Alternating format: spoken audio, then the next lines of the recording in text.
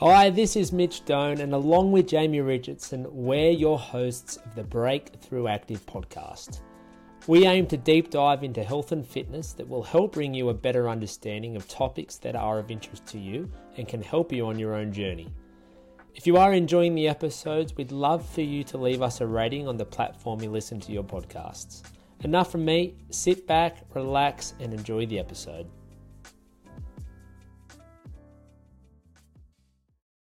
Hello and welcome to the Breakthrough Active podcast. I'm your host again, this is Mitch, and today we are going to be continuing the conversation about intermittent fasting. So I had the first episode in a 3-episode series yesterday about the foundations and the basics and a little more about what is intermittent fasting, which did generate quite a bit of conversation. I got a fair few messages from you guys who listened with some more questions, which I will be covering here today and then again tomorrow. So I do appreciate the interaction, and obviously this is a topic that is of interest to a lot of people. I feel like it is something for those people who have been around the health and fitness industry, whether it is through training or just being part of forums online or doing their own information.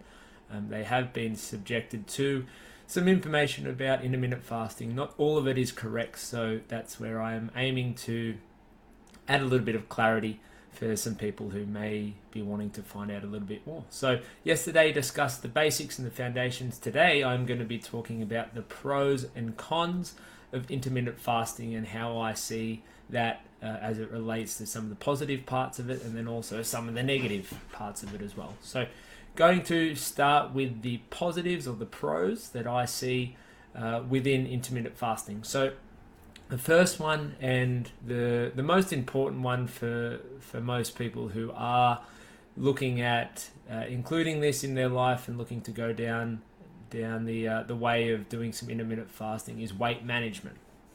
So for people who are either looking to maintain their weight or people who are looking to lose weight, this can be a really effective tool for those people to help control and manage their calories without even really having to follow, a calorie goal or track macronutrients or have a calorie calculator, MyFitnessPal or something like that. So let me talk about that a little bit more, because the way that intermittent fasting is set up, and if you didn't watch yesterday's or listen to yesterday's episode, I encourage you to do that because this will make more sense if you have. There are a few different ways we can do intermittent fasting. The most popular one is a 16-8 fast. So that means that every day we fast for 16 hours and then we have 8 hours in which we eat. Or the second most popular is a 5-2 one, whereas where 5 days of the week we eat normally, then 2 days we have a very low calorie approach, 2 days out of the 7, which as well is intermittent fasting. So the reason why both of these approaches and intermittent fasting in general can be really effective for weight management is it limits the amount of time that you're actually eating. So let's use the 16-8 approach as an example. If we are only eating for 8 hours of the day, it really limits how much you are going to eat. Now, I'm not going to say that it's impossible to still overeat in 8 hours, because there are Tim Tams, and Tim Tams are fantastic, and if we eat enough of those, then we are going to still be eating too many calories. But in general, if we are only eating for 8 hours of the day, it's going to be really challenging to go over your caloric intake that you should be eating as it pertains to weight loss.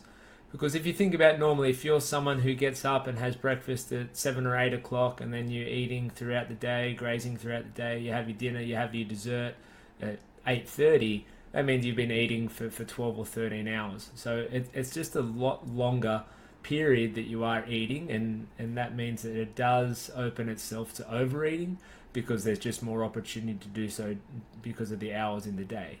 So limiting the window in which you are actually eating is going to organically decrease how many calories that you consume each day.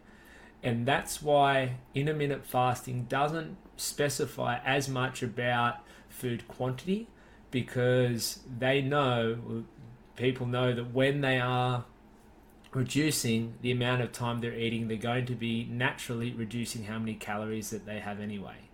So when you look at other diets, whether it is a calorie counting, macro counting, or things that do look at numbers a little bit more and look at calories and protein and fats and carbs, that's when you really are zoning in on the amount of food you're having.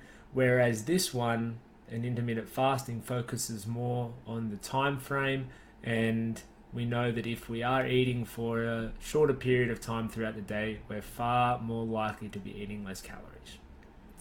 So that's number one, and I think that's the most important for people who are looking to manage their weight. Number two, another really good benefit is it has really clear rules. So I think some other approaches to nutrition can be a little bit airy-fairy and have a lot of grey area, but I feel like there are some really clear rules as it pertains to fasting, or intermittent fasting.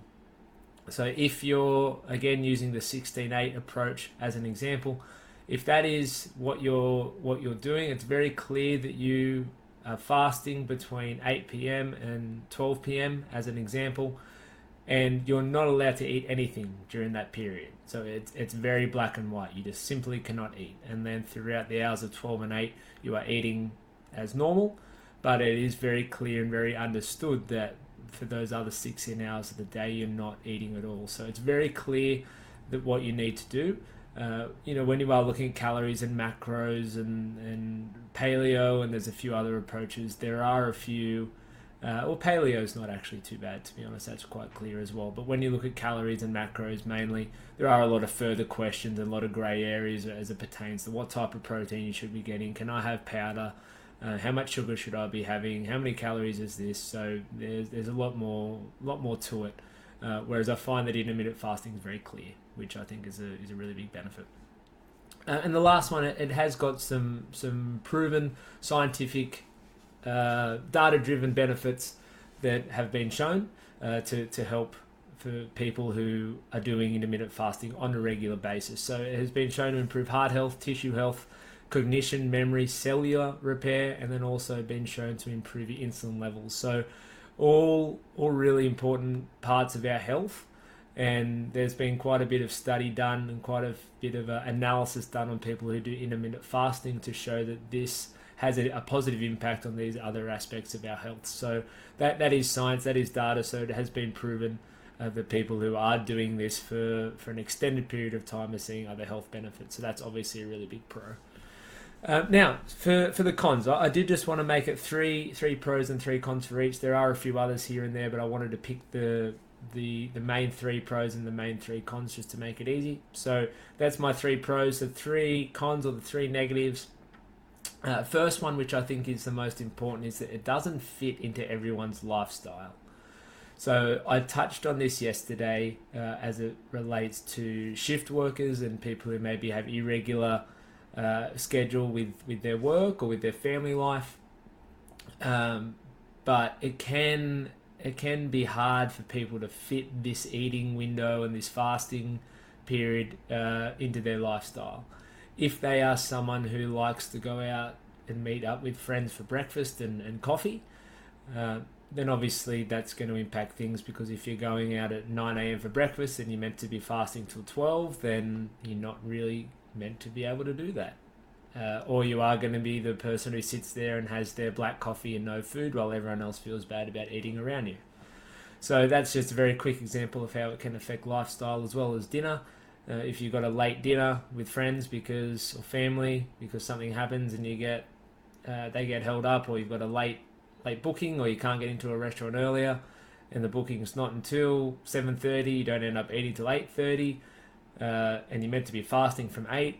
I mean, what happens there? Do you just pull the pin on dinner and not eat because it's past 8 o'clock? Do you make an allowance?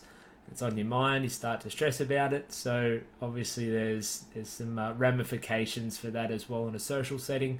And then alcohol as well. Obviously alcohol is often consumed outside of, let's say, that 12 to 8 period. So in times when you're maybe meant to be fasting. And then there's a whole other avenue of questions about what happens there with alcohol and your lifestyle. But obviously the point and where I feel like it is the most important part here is it does have a really big impact on on social life and your lifestyle. So you need to look at your current lifestyle, your current social life, and everything that you do on a day-to-day and week-to-week basis. Excuse me. And see if it is something that is going to be impacting on you regularly. And if it is, then to be honest, it's not probably something that is suitable for you. If it is just a here and there thing, when you've got a celebration, a wedding, or a weekend away or something, I mean, obviously that's not as much of an issue. But if it is something where you're regularly needing to break the rules and it won't fit into your lifestyle, then I'll go out on a limb and say it's not really suitable or appropriate for you. Next one ties into that one there again, and it is about your family life. So it can impact what you do as a family as well. A lot of it is based around the timing that you have breakfast and dinner, and if it is a big thing for you guys to sit down to a family Sunday breakfast. And again, if you're not someone who's having that breakfast because you're meant to be fasting, then that can cause a little bit of an issue in family life. Kids can ask, why aren't you eating? They might feel strange about eating, or your husband or your wife might have some issues with you sort of excluding yourself from that meal. And then also the timing for dinner.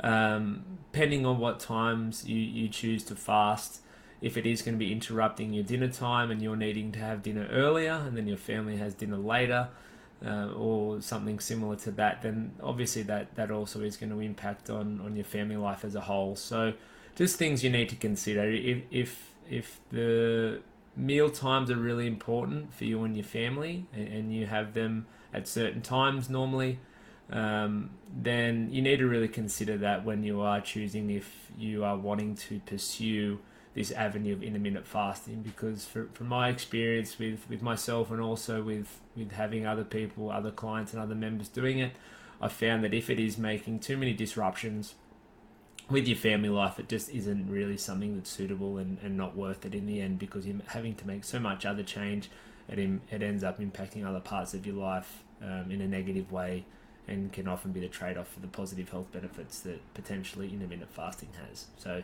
weigh it all up and see if it's something that is going to be good for you there as it pertains to your family life. And the last one, which I did cover, I think I covered briefly yesterday, is it's not optimal and not fantastic for people who work out and train early in the morning. So if you are someone who trains at 5:15, 6 o'clock, 6:45, then you're going to be finished your workout 6 or 7 o'clock, and then your fasting is going to be continuing for another 4 or 5 or 6 hours. Now, without going too far down this wormhole, your body and your muscles do require protein after your workout to help start that recovery and that repair process. And if you are waiting another 5 or 6 hours until you're refueling your body with some protein, then it is going to impact your recovery. So for people who work out mid-morning or in the afternoon, it can be a little bit easier to manage. There still are some considerations you need to make sure that you're not super full and haven't had a big meal just prior to you working out. But there are ways you can manage that with your time. But find that one of the setbacks, one of the trade-offs to intermittent fasting is for those people who work out in the morning, it is hard for your body to be fully recovered, because you're not getting that source of protein within an hour or two after your workout like it is recommended. So again, just like my other 2 points here, it is something you need to consider. Perhaps it doesn't make as much of a difference to you. Maybe it is something that, in the past, even when you weren't intermittent fasting, you weren't really getting a source of protein within a few hours of working out. So if that were the case, it's not going to make that much difference. But I felt like it was important for me to raise here, because it is something that you do need to look at. And if you are someone who is training regularly, and perhaps you do find that recovery is a little bit harder, you get a little bit more sore and finding it a little bit more challenging to recover from workouts on a day-to-day basis, and then it is something that you should consider with the protein intake you have after your workout there early in the morning. So that was my third one, and that sort of finishes off my pros and cons. That there are some other benefits and other negatives to intermittent fasting. I feel like these were the three for each that were really relatable and important for you guys who might be looking at doing it. But as always, if you do have any more questions about this, feel free to reach out, and I'm happy to discuss anything more with you. But we do have one more episode in this series here tomorrow, so stay tuned for that one if this is of interest to you. And hopefully from today you're able to learn something and are able to apply it to your own life and see if it is something that is going to be applicable to you and your pursuit of intermittent fasting in the future. So thanks for listening, guys. I'll talk to you on the next one.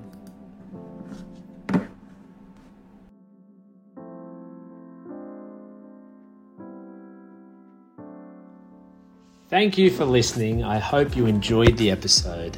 If there is a topic you'd like us to discuss that we haven't already, please make sure you reach out in Facebook Messenger and we'll do our best to cover it in the upcoming episodes. For those of you enjoying the podcast, we'd love for you to like, subscribe and leave us a rating. It really helps us grow and spread the good word. Hoping you're all having a great day, and we'll be sure to see you on the next one.